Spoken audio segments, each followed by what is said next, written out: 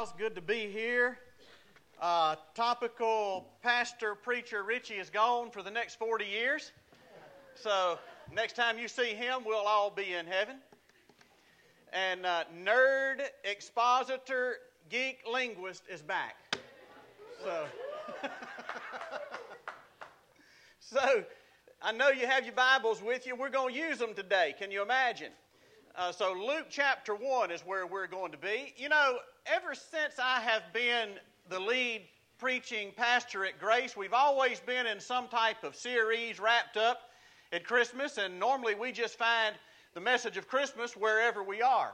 But this year, being that we're kind of twixt in between, I thought, why not spend a little time on some of these classic Christmas passages? So here we go. The first of maybe one or two or three in Luke chapter number 1, and I'm going to start reading in verse number 26. By the way, I don't know if I said to you last week, thank you for allowing Heather and I to step out and have a sabbatical. Never have I done that in ministry, but look, I'm a huge fan now. I've talked to a lot of men who are a lot wiser, ahead of me in age and in ministry, and who have had several over the course of their ministry, and they have talked to me about the benefits of it. And, you know, here's just one example of how Grace Church is a leader and how what you do affects other folk that you may never even meet. But this past Monday night, I was invited to speak at a rather sizable and growing men's ministry in Troy, Alabama. Met at the Cattlemen's Association building. So, son, I was in my element, you know what I mean? Cowboy boots and rodeo pins and all that stuff, and a bunch of men and steak dinners. Colton was there. Colton came up and went with me. But look, I just mentioned in passing before I got started that I was just returning, just getting back into the swing of ministry from an 8-week sabbatical that Grace Church so graciously bestowed upon me. And I just kind of moved on, right on into whatever I was doing. And normally when I get done speaking at a place like that, there's normally, you know, men after that come up and want to talk to me about missions or whatever it was that I happened to be harping on that night. And I had a line of men waiting to talk to me. And you know what every one of them wanted to talk to me about? Sabbatical. Yeah. And tell me about this. And how do we go about giving our pastor one? And pastors talking to me about how do I unplug and how do I take one? So I've got several appointments on my calendar over the next few weeks talking with church leaders about how to give their pastor a much-deserved break. One particular group that talked to me, their pastor has been there 18 years with his nose to the grindstone. And I said to them, well, the way I figure it, and from a biblical perspective, you don't owe him one, but you owe him about 2. Just catch up. But anyway, you know, there you go, Grace, touching people again, and I'm grateful for that. Thank you. All right, Luke chapter number 1 is where we are. Let's start in verse number 26. So here we go. By the way, this passage is really linked almost inextricably to verses 5 through 25, and we'll talk about the significance of those as we develop. Notice what it is that Dr. Luke, the physician, records as he writes this gospel to the guy who underwrote this entire enterprise, whose name was Theophilus. So here we go, verse number 26. Now in the 6th month, the angel Gabriel was sent from God to a city in Galilee called Nazareth, to a virgin engaged to a man whose name was Joseph, of the descendants of David, and the virgin's name was Mary. And coming in, he, that is Gabriel, said to her, "Greetings, favored one, the Lord is with you." But she was very perplexed at this statement and kept pondering what kind of salutation this was. The angel said to her, "Do not be afraid, Mary, for you have found favor with God. And behold, you will conceive in your womb and bear a son, and you shall call his name Jesus. And he will be great and will be called the Son of the Most High. And the Lord God will give him the throne of his father David. And he will reign over the house of Jacob forever, and his kingdom will have no end. And Mary said to the angel, how can this be, since I'm a virgin? The angel said to her, the Holy Spirit will come upon you, and the power of the Most High will overshadow you. And for that reason, the holy child shall be called the Son of God. And behold, even your relative Elizabeth has also conceived a son in her old age, and she who was called barren is now in her 6th month. For nothing will be impossible with God. Boy, there's a good verse right there to put a star by, huh? I mean, we ought to all have that one memorized. Let's say it again. For nothing will be impossible with God. And Mary said, behold, the bondslave of the Lord. May it be done to me according to your word. And the angel departed from her. Well, what a passage this is. And you know, I'm always challenged about as deeply as I can be, and I think all pastors are, when it comes to special seasons. I mean, when it comes to Easter and Christmas, there's only so many texts that are really genuinely geared toward this occasion. And after you've preached these texts, I don't know, 1 or 30 times, you kind of struggle to say, now God, what is there in this text that I haven't already said? And boy, when I asked God that this week, He just kind of opened the floodgates and began to show me some things. So I want to take an approach to this text that is a little bit contrary to what is normally taken. And the reason being is because this text really is out of the ordinary. And you know, one of the things that expositors or Bible teachers and preachers must do right up at the beginning is they got to find what I call the kingdom twist in any text. Because I promise you, the heart of most every biblical text is most likely opposite of what we naturally think. And here's the reason why. You and I are both born with an old faulty natural theology that has a tendency to look in the wrong direction and bark up the wrong tree. But you understand that biblical texts are written with kingdom purposes in mind, and you understand that the principles that govern the kingdom of God are almost diametrically opposite and opposed to the kingdom, or to the principles which govern the kingdom of the world. And if you can find that kingdom twist, then I think you're on to what it is the author intended us to understand in any given text. And in this text, it happens to come through one word. So we're going to take one word, and we're going to let this one word color our approach to this entire text, which is what I believe Dr. Luke and the Holy Spirit of God had in mind when it was penned. Now, here's the word. Let me point it out to you. It's found in verse number 28. It is translated in our English versions as favored one. But the Greek word is karikatomene. Now, see, I told you, geek, nerdy, linguistic, Pastor Richie is back in full swing, huh? Because this one word here, which is translated as favored one, is what determines the spiritual climate and atmosphere of this entire passage. Here's the root word. You will recognize when I said it that the root word is the word charis.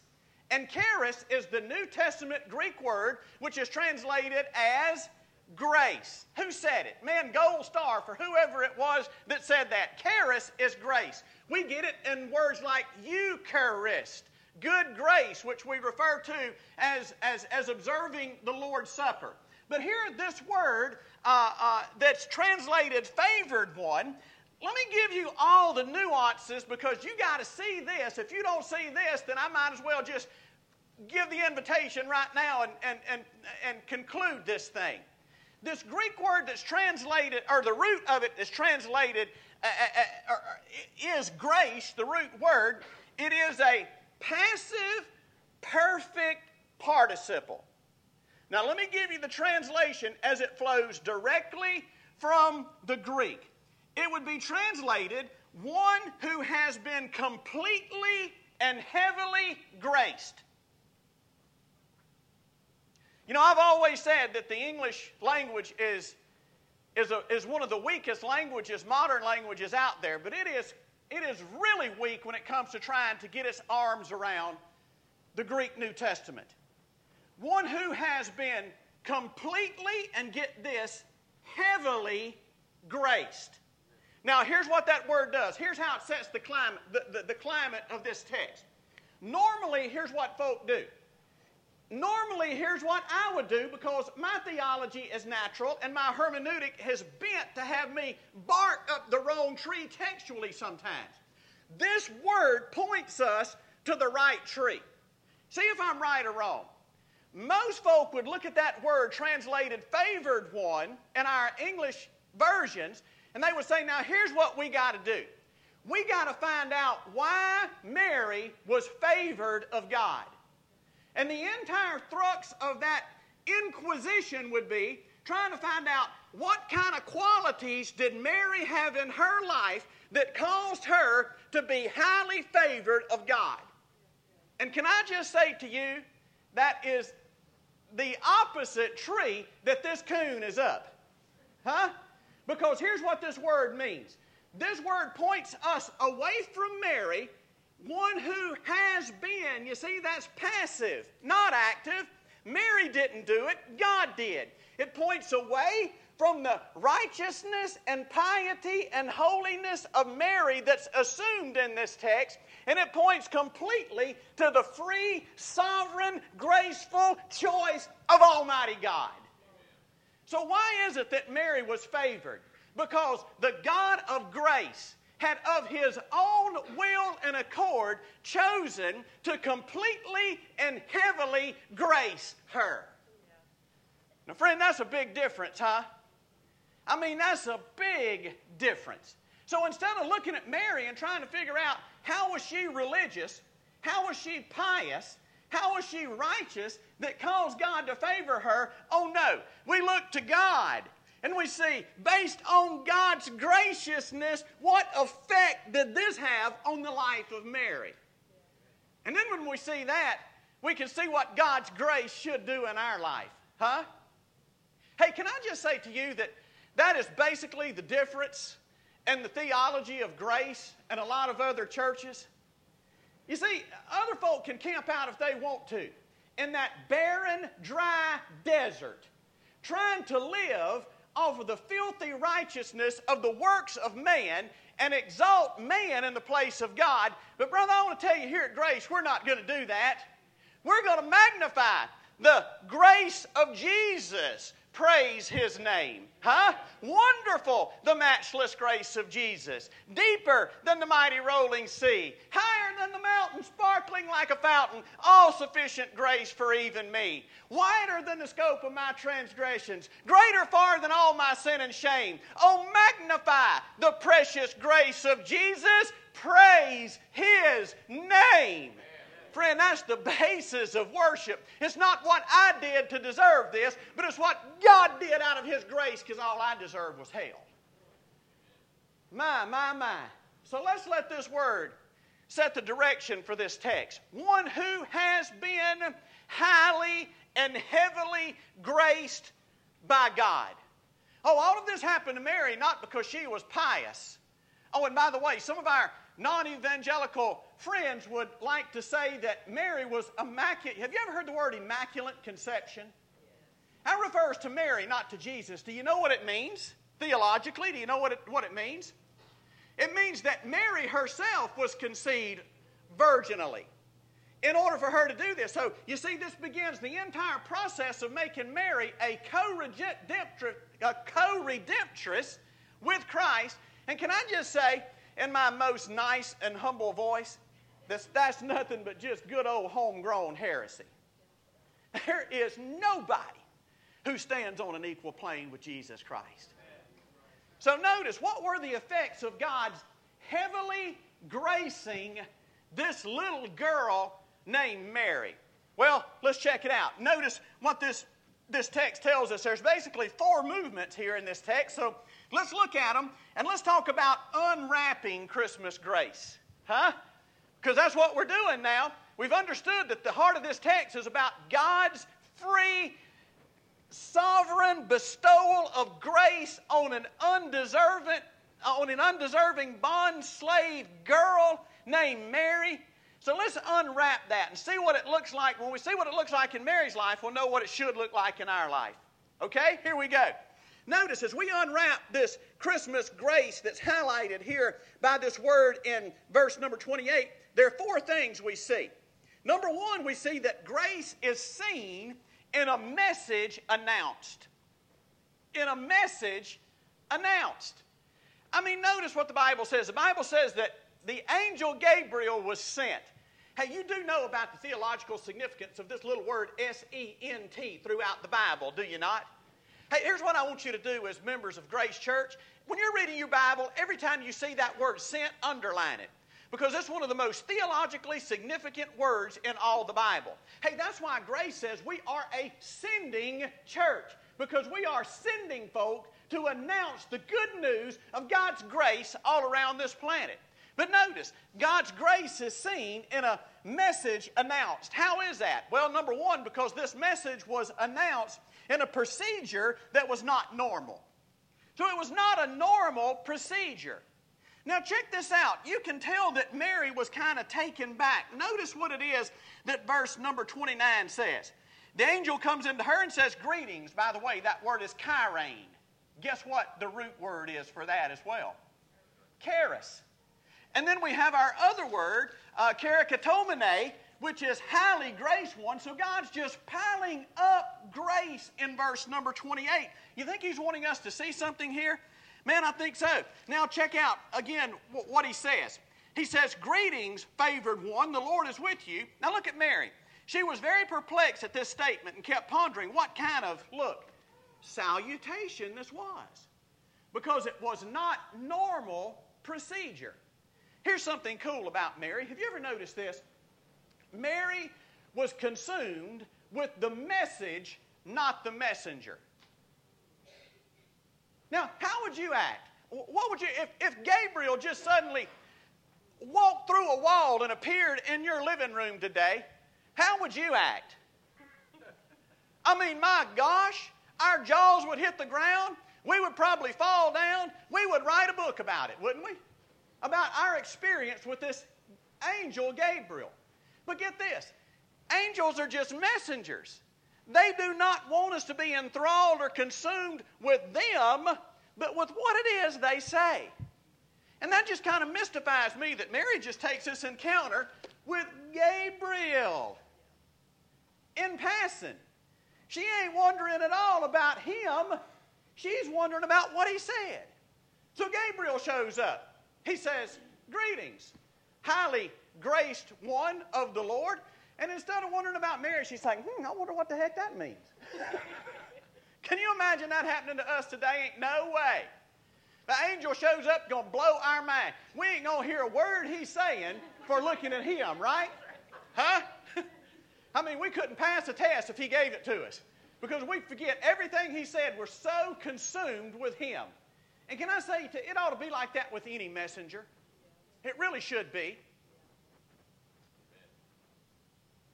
Hey, don't get me wrong. I'm not putting myself on the same platform as Gabriel, but I am a messenger. And man, my prayer is always that folk will hear what I'm saying rather than see who I am. Amen. But so many folk can't get past how the preacher wore his hair today. What kind of breeches he had on. Did you hear that stupid remark he made? Hey, listen, if the message is important, we ought to be able to listen to it from a donkey and not even blink because the message is so astounding, right? So here she was. The messenger didn't consume her at all. She was completely enthralled with the message. Now, why wasn't it normal procedure? Look, she was a little Jewish girl. And you know that men didn't talk to women that wasn't their wives. I mean, we're talking about we've came a long way, huh? We're talking today, our argument today is whether or not women can teach in church. Back then, the argument was, can I even talk to a woman in public as a man? So here Gabriel was, and she's used to not being spoken to by people of authority, especially men, and now here an angel, who in the Bible, angels usually come and talk to men and to leaders, and by golly, here an angel is coming to talk to me. So why was she taken back? Because this was not normal procedure at all. But she was also taken back because not only was it not normal procedure, but this was not a noble place. Hey, get this. God's grace doesn't care at all about social standards. Huh? God's grace doesn't care all about high society places. Because this is Nazareth. Hey, Nazareth was, this is the first story in Luke that's off in Galilee. So far everything's happened in Jerusalem and in an unnamed town in Judea. But now we're in Galilee. That's where all the rednecks live. That's where all the unsophisticated folk live. And guess what? Nazareth was the capital of the rednecks. Dare I set this smack dab in the middle of Holmes County? Huh? And Bonifay? Isn't it just like God when He wants to do something? To go to places that others would never choose? Man, that's why I think as Grace Church we have a remarkable ability and a remarkable opportunity to plant churches in panhandle towns while everybody else is focused on Orlando and Tampa and Miami. Let Grace Church go to these little places that God seemed to choose when He was doing something graceful on the planet, huh? Hey, that's our only claim to fame, is that God chooses the weak things of the world to confound the wise. Or the weak things to confound the strong, and the foolish things to confound the wise. So here she is, and by the way, just to let you know how bad of a reputation Nazareth had, John chapter 1, verse number 46. Do you remember this little exchange between Philip and Nathanael? Philip went and found Nathanael and said, "Come see us. We found the one whom the prophets talked about. We found Jesus of Nazareth." You remember what Nathanael said? You beginning to see now? I mean, this was not a noble place at all. And lo and behold, this is where God sends Gabriel, and He talks to a girl who's been highly and heavily graced of God Almighty. Lo and behold, in all places, Nazareth.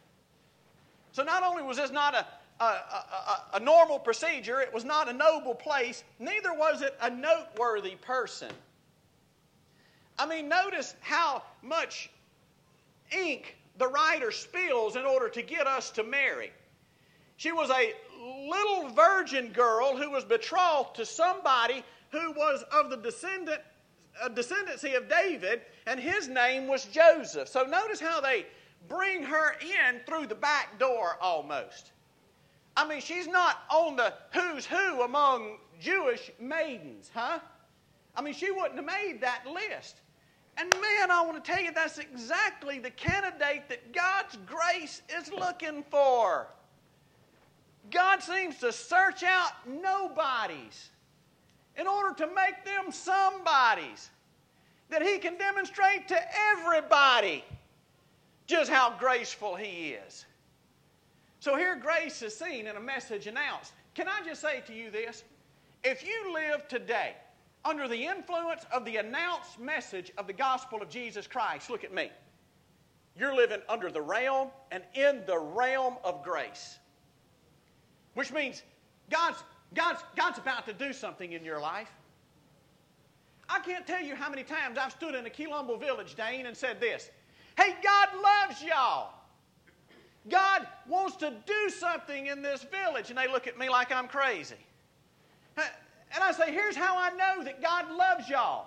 Because He sent me with a message from 4,000 miles away to this particular village. One of the questions I always get is, why in the world would you come to Brazil and not go to Rio de Janeiro or Sao Paulo or one of those places? What are you doing in this little backwood redneck Quilombo village talking to us? And my answer is, because God loves you. And that's exactly the people whom God chooses to work in. He just does. I can't explain it, but praise His name. So the very fact that I'm here, and that you know how hard it was for me to get here. I mean, I had to traverse thousands of miles. I had to hunt y'all down. I had to learn your language. I had to study your culture. And I had to know how to come in here and speak to you Portuguese in a South Mississippi accent just so I could announce the message of grace to you. I'm telling you, there's only two options. Either God loves you or He hates me, one of the two. I don't know which one right now, but I'm going to go with the former, that God loves you. Check it out. What are some of the effects of this grace when we unwrap it? Well, grace is seen in a message announced, but grace is also seen in a Messiah anticipated. Verses 31 through 33. Notice this. Here's what the angel said. Now, I want you got your pen in hand? Here we go. We're going to write some things down. I want you to write numbers as I go through this, okay? Because I want you to see how many descriptions there are of Christ. Because grace is seen in a Messiah anticipated. That means God was building anticipation in her heart, knowing that He was about to do something good. Can I say to you, that's what grace does to people. It does. That's why all of these things that pull us down and want to cause us to end life rather than sitting on the edge of our seat waiting for tomorrow to happening is not coming from the grace of God. Grace builds anticipation. It builds expectancy. It builds vigor. It gives, I can't wait to live to see what God's going to do tomorrow. I'll never forget opening day of philosophy class, Southwestern Seminary. Dr. Keith Putt, one of the most brilliant philosophers, walks in, and here's his introduction to the class. There's about 30 of us preachers sitting in there. Keith walks in, throws his keys, a big old key ring, throws them up on his desk and walks in and says, all right, here's the deal. Everybody in here is going to die anyway. Somebody give me a good reason right now why we shouldn't just all go ahead and commit suicide. Welcome to Philosophy 101. Let me tell you why. Because the grace of God in operation in somebody's heart doesn't cause them to want to check out. It causes them to want to pull up close and see what else God's going to do. It builds anticipation. Here's exactly what happened. Now write these things down. Mark them off because I want you to see this. There's 7 descriptions of this anticipated Savior. All right, walk with me. Verse 31. And behold, you will conceive in your womb and bear a son. That's 1. So put the little number 1 right by conceive in your womb and bear a son. Put the number 2 right by the word and you shall name him Jesus. I write number 3 right above he in verse 32. He will be great. Write 4 right above and will be called the Son of the Most High. Write number 5 right over that next and the Lord will give him the throne of his father David. Write number 6 right over the and in verse 33. And he will reign over the house of Jacob forever. And write number 7 right over, and his kingdom will have no end. Now here's the anticipation in 2 ways. Number 1, this text tells us that he is going to be greater than his first cousin. You know who his first cousin was? John the Baptist. He was. And notice what it is that the Bible says about him. The Bible says in verse number 15, he will be great in the sight of the Lord. But notice what the Bible says about Jesus in verse 32. He will be great. Now this is huge. It's a good thing I'm a preacher to point this out to you because you went right by it. You see, Jesus' greatness is unqualified. John's is qualified. Linguistically, the qualification is he will be great in the sight of the Lord. Jesus is just great without no qualification. So he's greater than his first cousin in several ways. Another way that he's greater than his cousin is that John was conceived after Elizabeth had passed childbearing age, but it was a natural conception. Jesus was conceived when Mary was a virgin by a miraculous conception. I mean, the parallels through this, we could spend time on them, but nonetheless, this one who is anticipated is going to be greater than his cousin. But here's the real import of this passage. He's greater because there's always more to come. Now let me show you this. Hey, we'll never exhaust the greatness of Jesus Christ. Can you imagine after being in heaven where there is no measure of time, about 10,000 years, We haven't even touched the hem of the garment yet of who He is. Now check this out. I want you to see these numbers. Look at this. The first 4 of these, He will be great. He will be called the Son of the Most High. The Lord will, no, let me back on up to verse number 31. You will conceive in your womb and bear a son. Did that happen? That happened, did it not? All right, look at the second one. And you shall name Him Jesus. Did that happen? That happened. He will be great. Did that happen? Number 4. He will be called the Son of the Most High. Did that happen? Look at number 5. And the Lord will give Him the throne of His father David. Guess what? What does that tell us? It's coming. Guess what that tells us? That tells us we got something to look forward to, don't we? Huh? There's anticipation right there. So you see, these last 3 haven't happened yet. And I point out to my all-millennialist friends all the time, if the first 4 happen in time and in history, by golly, what gives us the right to think the last 3 aren't going to happen in time and in history as well?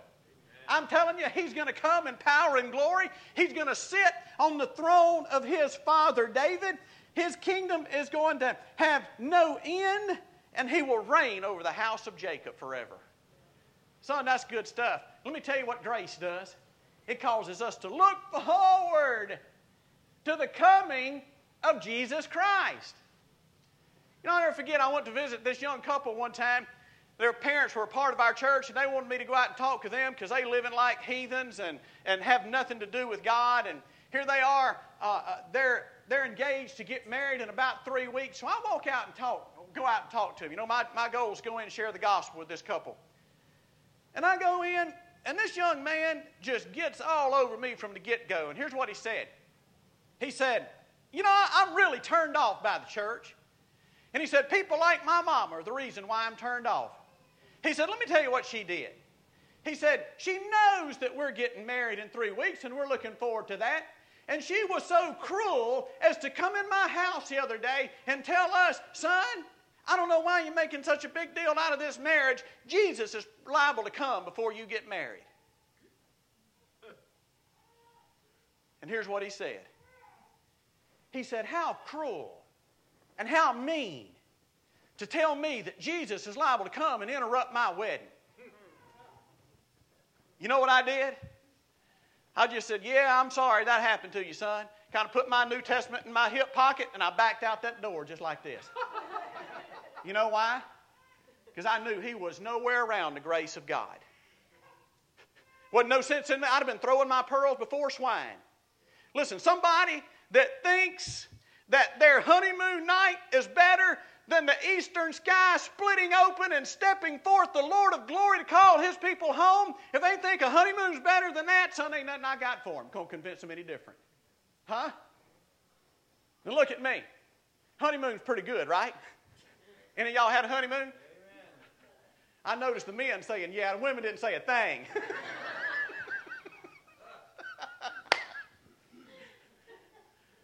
But you just take your best moment. And I want to tell you, it's nothing in comparison to what it's going to be like when the Son of God comes back to fulfill these last 3 anticipated events, huh? My goodness, it's going to be good. I got to run or I'm going to run out of time. Look here, unwrapping God's grace. Grace is seen in a message announced. Grace is seen in a Messiah anticipated. Verses 33 through 37, grace is seen in a miracle assumed. Notice how, and here's the difference. Again, here's a comparison between the angel going and talking to Zechariah, the father of John. He didn't believe him. And because he didn't believe, guess what happened to him? That's right, he couldn't talk anymore. Mary never disbelieves. She just says, how is this going to happen? So she assumes that it's all going to happen. She'd just like to know how. So she just takes it at face value. I mean, isn't that, man, that's just pure simple faith, isn't it? Just to believe that God is God, and no matter what He says, He has the ability to do it. That's right. Hey, you know our God's so powerful, there's nothing that He wants that He can't make happen. He can, I mean, he can make anything He wants to happen with just the thought of it. Doesn't have to wave His hand, doesn't have to pronounce a spell. He can just think it, and by golly, universes burst into existence. Stars just come out of nothing simply because he thought about it. And here, this little servant girl who's been heavily and highly graced, when a message is announced to her that seems too good to be true, that she can't conceive how this is going to happen because it seems impossible. I've never had relationships with men. Literally, the text says, I've never known a man. It's translated, I'm a virgin. And she just accepts it at face value. Man, there's something remarkable about folk that just accept a miracle at face value without having to analyze it. Had our board meeting, our board meeting for Link Up Missions about 2 weeks ago, and I normally ask our missionaries to share something that just kind of caused their jaw to drop open this past year on the field. And Dane told a story about one of our Quilombola guys named Valmy. Dane, come here and tell that story. This is so cool. This is how simple faith just accepts miracles without questioning. So Valmy came to me one day, and Valmy cannot read and write, so he had a cell phone, and the way I communicate with Valmy is he does voice messages to me.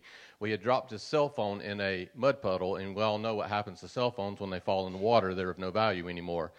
And he came to me with it in a Ziploc bag, and he asked me if he could borrow 10 hei, which is equivalent to about $2, and he wanted to take it down to the local phone store and see if there was any hope for it. He took it down there, they took it apart, and they said, no, this thing's dead on arrival, and you're going to have to do something different. Well, Valmy came back to me, and he was very upset about that and wanted to know what to do.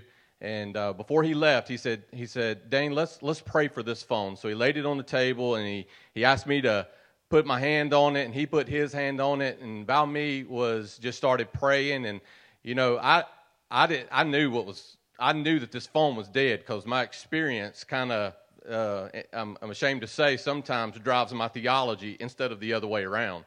But Valmy started praying, I started praying. Before we got done with that prayer, that phone came back to life, and Valmy got up. He said, "Thank you very much, God." He put his phone in his pocket and he went out the door. And that was Tuesday of that week. Look, for this guy, that was miraculous. Laying hands on a cell phone and the dang thing coming to while you're praying for it. After the expert just said, no, it's fried. Dane sitting there with his mouth gaping open and Valmy just walking out the door like, well, there you go. And that's kind of how Mary was. She just assumed this miracle. But notice what the angel did grace her with an answer. She says, how will this be? And in verse 33 or 34, Mary said to the angel, how can this be since I have known no man? And the angel said, the Holy Spirit will come upon you and the power of the Most High will overshadow you. So how's it going to happen? It's going to happen, number one, because God is powerful.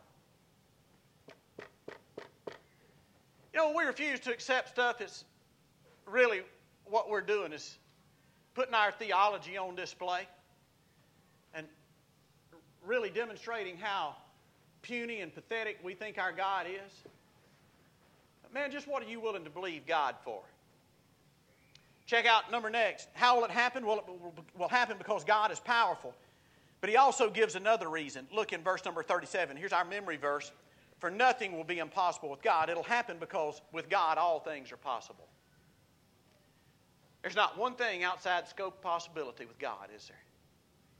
When grace is put on display, when grace is unwrapped, we see it in a message announced, we see it in a Messiah anticipated, we see it in a miracle assumed. But notice, this is where I want to spend a little time. Grace is seen in a mystery accepted. These last few verses show us Mary's response to this grace. And notice, here's the way it always works. God graces people and people respond. It doesn't work the other way around. You don't respond, do something, and then God graces you. You see, that is works theology. And the Bible tells us, for you are saved by grace, not of works, lest any man should boast. God graces and people respond. So what is the proper response when God graces? And Mary, I think, demonstrates that for us. Notice what she does. Notice how she just accepts all of this. Here's her response. Her life changes direction. Whatever her plans were prior to her encounter with Gabriel that day, and him announcing to her that she had been heavily and highly graced, whatever her plans were forever changed. Her life changed directions. You know what that means? That means her life was totally reoriented. And guys, here's one of the things that I struggle with all the time. Man, the Bible presents salvation in just that way. It totally changes everything, does it not? I mean, when you're born again, the Bible says, old things pass away. Behold, all things become new. But I see too many folk today in church, they just pray a prayer, accept Jesus, and go right on down the road with their old plans, with their old way of life, keeping things just the way they are, trying to drag Jesus along with them. Friend, that's not biblical salvation. When God graces somebody, the direction of their life, their plans, their ambitions, their aspirations, all that changes. There has become a shake-up of the compass in your life, and all of a sudden north is in another direction. You are reoriented. Notice what Mary said. She said, behold, the bondslave of the Lord.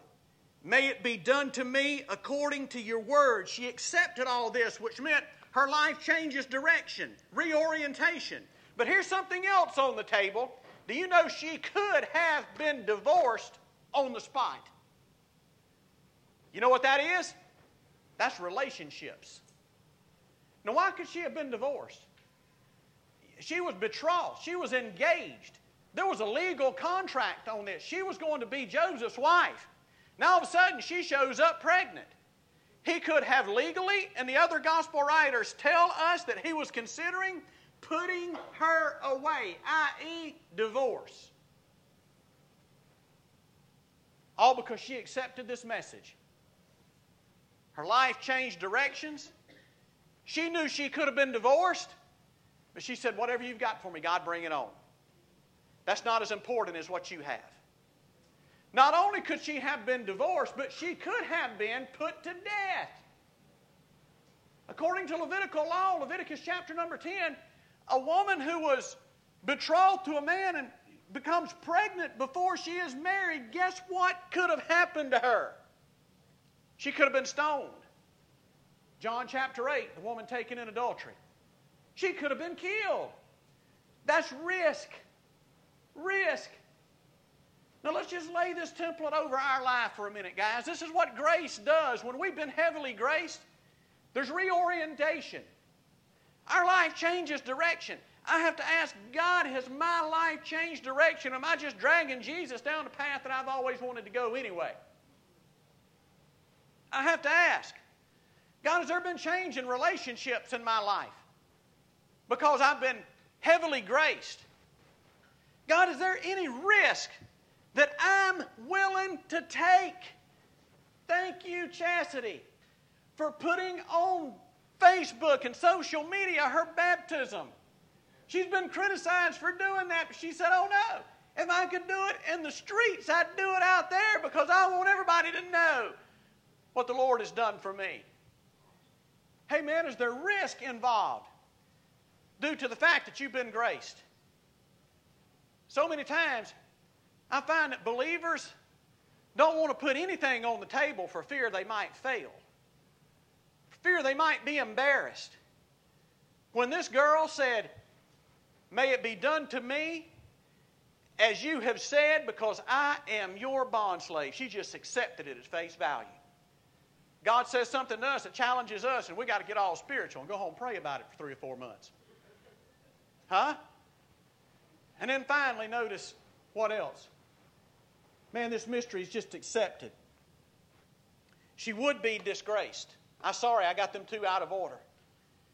She would be disgraced. Why would she be disgraced? You didn't show up pregnant if you wasn't married back then, huh? You just didn't. And here she was. That meant everybody in town, every time she went outside to go to Walmart to pick up groceries, she could hear folk whispering, "There goes Mary. Look at Mary. Man, what a shame. She had a good life in front of her. She threw it away. Look at Mary." All of this she was willing to accept because she had been highly and heavily graced. Hey, Grace Church, God has extended to us the same grace. I wonder what our lives look like in comparison to Mary, because we have been highly graced of God. Hey, my prayers this week at Christmas will not be consumed with unwrapping Christmas gifts, but let's unwrap some Christmas grace. Let it saturate our souls and change our world for the glory of God. Would you stand with me, please? Father in heaven, thank you for your word. Thank you for giving us a glimpse into what grace actually does in a person's life. And God, we confess that we have received far too much and we have responded far too little. So God, our prayer is that we'll catch up to your grace. And God, your grace will cause us to live with a vigor and an excitement and an anticipation that can only be described as supernatural. So God, we put not only this Christmas season in your hands, but our lives in your hands. And we ask that, God, you would do with us just like happened with Mary, is that you would totally shake us up and reorient us. We pray, God, you would allow us to put our yes on the table and be willing to risk it all for the glory of Christ. And God, if it come down to it, could we be willing to say, yeah, I'll even put my life on the line if that's what it requires. So God, would you cause us to be those people that you can use us for our good and for your glory around this planet. May the grace, the wonderful, matchless grace of Jesus be magnified through your people at Grace Church, and we pray it in Jesus' name. Amen and amen.